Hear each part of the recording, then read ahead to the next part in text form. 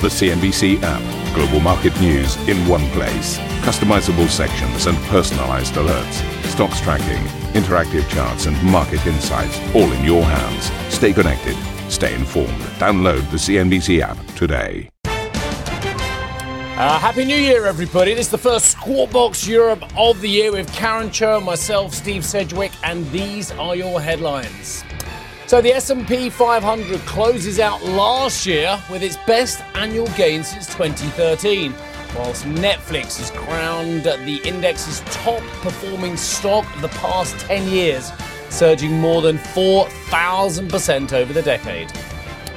Chinese stocks ringing in the new year with a bang as Beijing cuts its reserve requirement for banks yet again, giving a $115 billion boost to the slowing economy.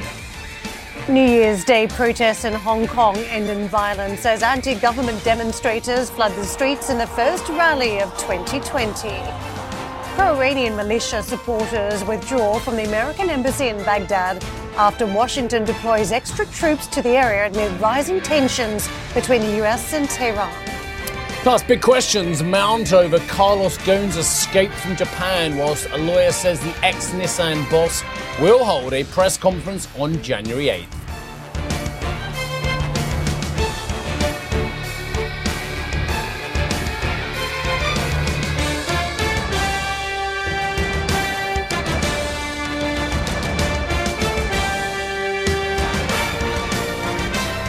Happy New Year, everyone, and Happy New Decade as we look to start out a brand new window on the markets. So let's just take stock of where we've travelled from, because it is by this context that is quite relevant for investors as we start out the year at record levels.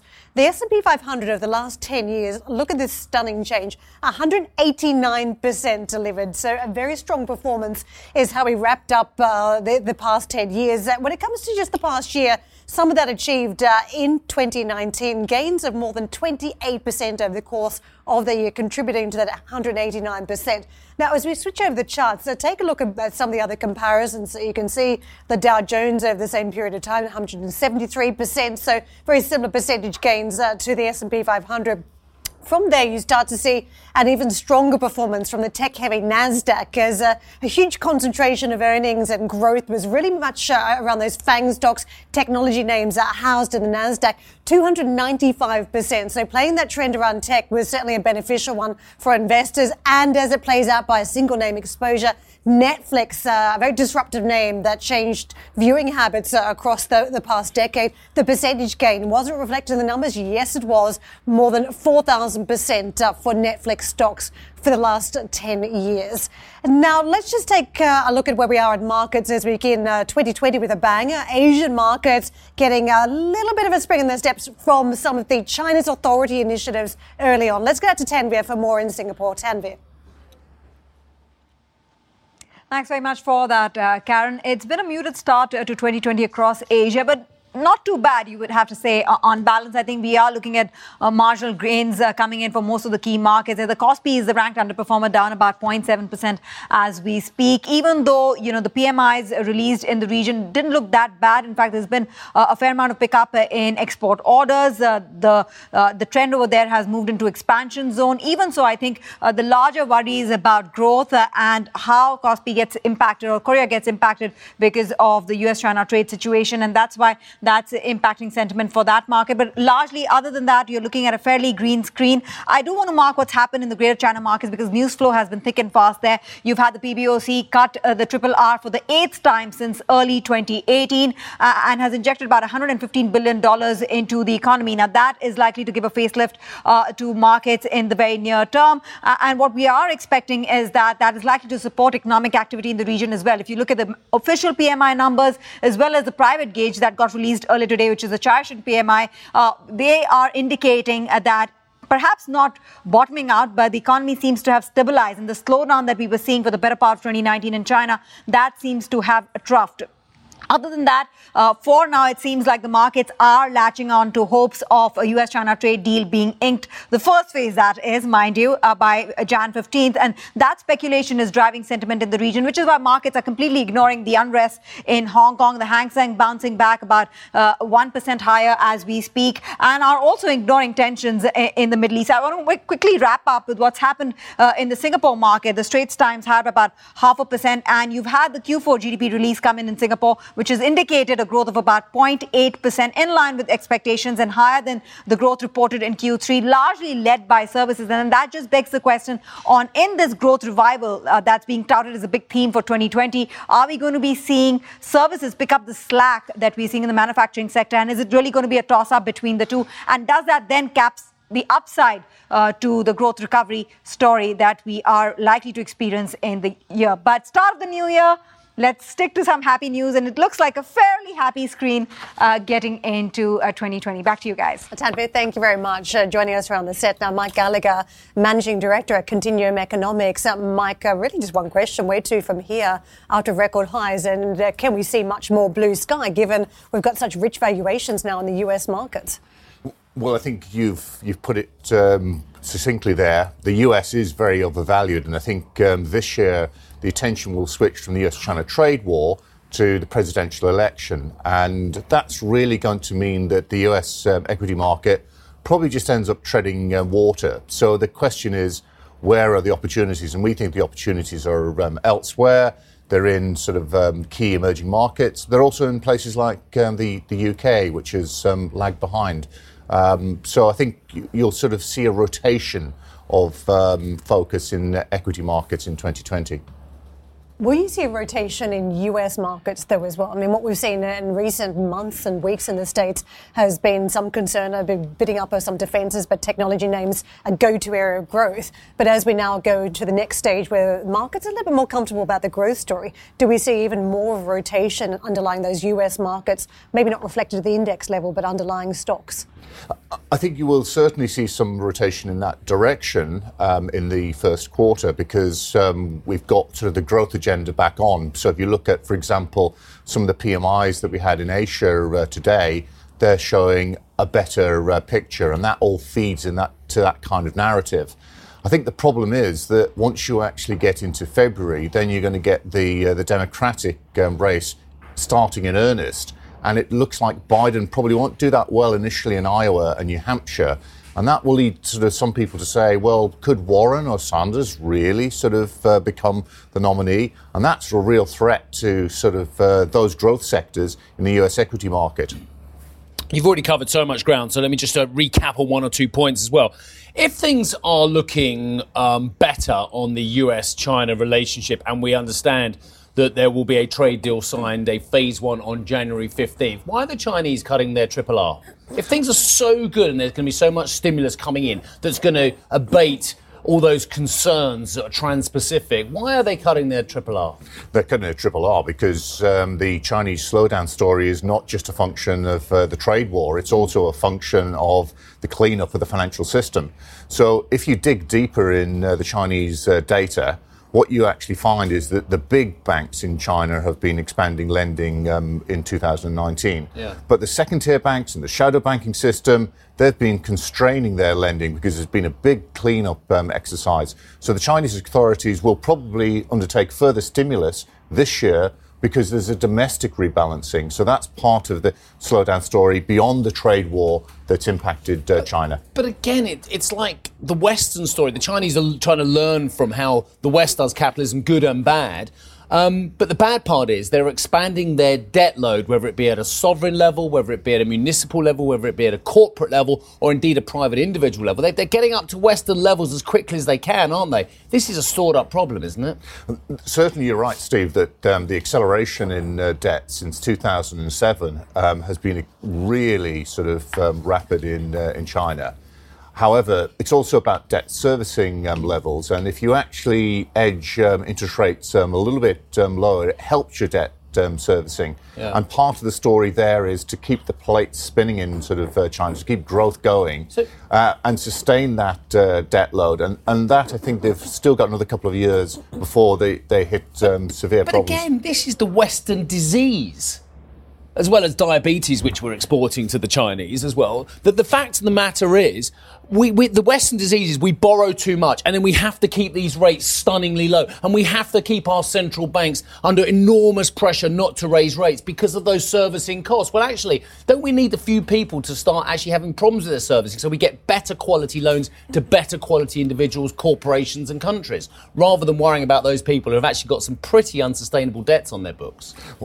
I agree with you personally. The problem is, from a policy perspective, you've actually got to keep going until you reinvent the model. And partly China is reinventing the model. They've sort of shifted from manufacturing and investment to a more balanced economy that includes the consumer and technology now. And that's still the game plan over the next 5 years. Yeah, I guess we're using China as a metaphor for everything that I feel could well come to the fore at some stage. Those of us who have been banging on for the last decade wrongly, and I hold my hands up, wrongly saying that the debt sleeping lion, dragon, whatever you want to call it, is still there. And as debts have been exacerbated, people like me who've worried about it, forget it. Just buy the market. This is your decade. Just buy the market. This is your decade, Steve. Just buy the market. Don't worry about debts. Just buy bonds. Don't worry about debts. You just carry on buying everything out there, everybody. Mike, thanks very much today. I know you're on the same page. We've all been around too long to not be. Here we go. This is Karen's area, really. Potential developments in 5G, cloud technology and consumer electronics could help tech continue its impressive run. Ah, well, that's interesting, given I've just had two colleagues round the desk, two peers talking about rich valuations. Well, Josh Lipton is here with CNBC's, I don't know mine, but they're CNBC's predictions for the sector in 2020. Tech is on a tear, the best performing sector this year. Here are three predictions for next year. First, Apple makes its 5G move. The global 5G rollout is underway, promising super fast wireless speeds. Apple will unveil its own 5G iPhone in September, but it won't be just new hardware. Expect new 5G-enabled experiences too, perhaps in augmented reality. You can bet that with a major network upgrade, Apple will introduce new features. Second, hardware spending softens. CEOs could spend less on technology next year. Vendors from Dell to HP have highlighted macroeconomic challenges. That could be bad news for hardware makers, but good news for others, like cloud giants, including Amazon and Microsoft, and subscription services like Zoom, technology that could be cheaper for corporate customers. Third, make or break for wearables. Apple dominates wearables with its popular Watch and AirPods. Now it's time for rivals to make a choice. Throw in the towel or step it up with acquisitions. For example, Google plans to buy Fitbit or introduce competitive products like Microsoft with its new Surface earbuds coming in the spring. Yeah. Well, I actually got a Christmas present, which was may or may not be mentioned in that package, but I can't carry on. Christmas present for yourself. What? Christmas present for yourself. It was from someone else, but I chose it and made sure it was ordered in time, in a timely fashion as well. It was actually from Santa. Coming up on the show, we're going to speak more about China's central bank cutting its RRR and what the ramifications are. What Mike was talking about when he said there are more problems than just the trade war for China. More on that and plenty more when we come back. And just a reminder to start out 2020, if you can't get enough of Squawk Box, be sure to tune in for our very own podcast. You can head to cnbc.com, Apple Podcasts, Spotify, or wherever you get your podcast to have a listen and download today's episode.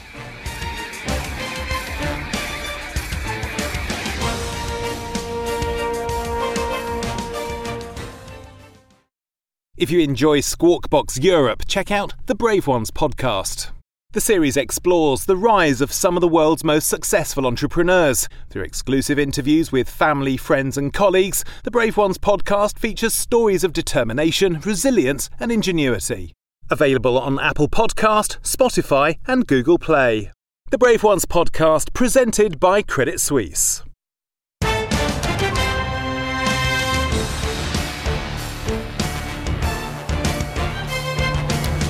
Welcome back. Around 400 people were arrested in Hong Kong on New Year's Day after an anti-government rally turned violent, sparking clashes between police and activists. Emily has more from Hong Kong. And the point is, Emily, these things are always peaceful until they're violent. And I've attended enough protests in Europe to know that the vast majority of people are peaceful, but it's the violence that takes the attention. Yeah, that's right. It's the fringe that sometimes takes the action and takes the credit for what has happened. But we've been watching some protests, and there was the lunchtime protest in Central today on the first business day back in the new year 2020. They call it 我来 lunch, or lunch with you in Central, and that took place at about 12:45 p.m. local time, lasted for 1 hour, and that one was largely peaceful. There was no hiccups there. About 200 people attended. That is my own estimates, including the media, and that was largely peaceful, and then they dispersed without any issue. Now that follows the New Year's Day march that was yesterday. It started just before 3 p.m. local time and was called off after about 2.5 hours by police because it got violent. The protesters blocked roads, they threw petrol bombs, vandalized at least 5 HSBC branches and ATMs. And that becomes, as HSBC becomes the latest target of the protesters. You can see behind me, that is Stit. Very famous. As you can see, people are taking a picture of it, not only because it is the brand of the bank, this Britain's biggest bank, but because of the vandalism that it underwent yesterday. You can see the eyes and the nose have been painted red, and a part of it is all blackened because of the fact that protesters tried to put it on fire. It was torched last night. So this is Stit here, and 50 meters in front of me is the other lion, Stephen, both of them being attacked by vandalism and protesters last night, as HSBC becomes the latest target by these protesters. Why, do you ask? It has anything to do with HSBC? Because of an account, a corporate account under Spark Alliance that was suspended, and $9 million in funds frozen, allegedly used for supporting the protesters. Now, HSBC on their account saying that the decision to do so was unrelated to the Hong Kong situation, that the account was used for a different purpose intended or stated. Now, they're just adhering to global regulations. Now, in a statement last night, HSBC says they strongly condemn the acts of vandalism and damage directed at the premises repeatedly in the last few days. As a result of that, they have suspended some of the bank branches as well as the ATMs out of safety for their customers and employees. They apologize for the inconvenience. They went on to say that they believe the rule of law is essential to Hong Kong's status as an international financial center, and they look forward to the speedy resolution of the issues. Hong Kong government yesterday says that they will spare no effort to tackle the problems arising from the saga. However, the top priority now is to stop violence and restore social order as soon as possible. So now, as you all know, we've got something like 7 months of protests in the territory, all to do with this now withdrawn extradition bill, which kicked off on June the 9th. To date, as close to 7,000 people have been arrested, 400 yesterday, which makes it the biggest mass arrest in just a single day. We got something like 2,000 people that have been arrested aged between 11 and 19. 2,500 of them are students. There's no signs that they're going to be letting up anytime soon. In the protests that just finished, the lunchtime protests, of course, they were chanting their slogans, asking for their 5 demands. Of course, one of them has already been given to them, and that is the withdrawal of the extradition bill. But they're asking for universal suffrage. They want an independent investigation by the police into the handling of the protesters, as well as amnesty for some of those arrested and being called rioters. So that's the latest situation on HSBC in front of the HSBC headquarters, keeping track of how the stock is trading today on the first day of trade, unscathed by what has happened in terms of the attacks. Only minimal gains for HSBC, the Hang Seng Heavyweight, and Hang Seng Index traded quite nicely on the first day of trade in the year 2020. Back to you guys. Emily, excellent. Thank you very much indeed for that. Just a quick question to our guest host for this hour, Mike Gallagher. In terms of what this is doing to Hong Kong's economy and to China's economy, do you want to just expand a little bit on your thoughts on this at the moment? Certainly. I think there's 2 different effects. I think in terms of Hong Kong, it's casting a cloud over the Hong Kong economy. We've pushed into a recession. We're not going to see a quick recovery because it doesn't seem as though we'll actually see an end to the protests at the moment. But provided that we don't actually see an escalation, namely the Chinese authorities cracking down in Hong Kong, it's not going to spill over to the wider Chinese economy. So it doesn't have sort of an impact in either southern China or elsewhere. Has this meant actually that, and that when we saw this when there was the Hong Kong exchanges had a look at the London Stock Exchange, is there a rivalry in other regions of China who will be quite pleased with what they're seeing in Hong Kong because it means they can potentially make a bid to become the preeminent financial centre in Greater China? Well, certainly, I mean, if you look at from Shanghai's perspective, over the next 15, 20 years, Shanghai will be sort of trying to take that baton away from Hong Kong. So, yes, there is certainly potentially a long-term positive impact for certain other parts of China. Okay. All right, brilliant. Let's move on. Talking of China, lots more stories, including China has temporarily halted the Shanghai-London Stock Connect scheme, citing political tensions. This, according to Reuters. The UK's stance over the Hong Kong protests has been seen as a problem, whilst Beijing is waiting to see how the Prime Minister, Boris Johnson, handles the issue. The scheme was created as a way to improve London's relationship with Beijing, whilst also allowing China to open up its markets.